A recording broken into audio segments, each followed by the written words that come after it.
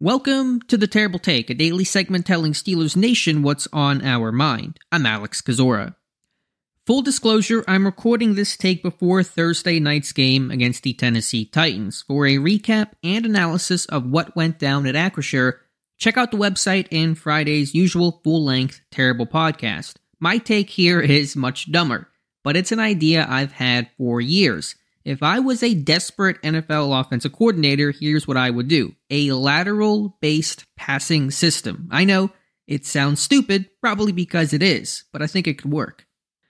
What I mean is a passing game that has built-in lateral options, the hook and ladder playbook on steroids, concepts and a philosophy where players can lateral the ball after catching passes. I know the risk it comes with of fumbling, but there's also a great and hidden reward.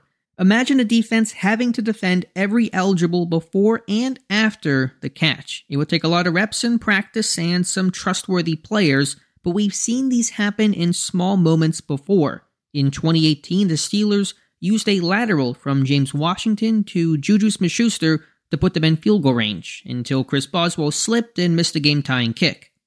Travis Kelce has occasionally flipped the ball to a fellow Chief, and Randy Moss had a wild over-his-head lateral for an end-of-half touchdown decades ago. To me, this is no different than the triple option in college. Practice it enough and you'll get pretty good at it. Laterals don't need to happen every play, but often, and defenses will have a nightmare preparing for it. If I was a big-time underdog, I would try it out. That's what Miami did with the Wildcat, reinventing the single wing to knock off the Patriots. I would love to see this somewhere. Maybe not the NFL, maybe high school or a small college, like Kevin Kelly, the coach who never punted. I'm not saying the Steelers should do it, though, I would not hate to see it one time either. Be sure to follow us at SteelersDepot.com and check out episodes of The Terrible Take every day at 5 p.m. Eastern Time. And check out The Terrible Podcast with myself and Dave Bryan every Monday, Wednesday, and Friday.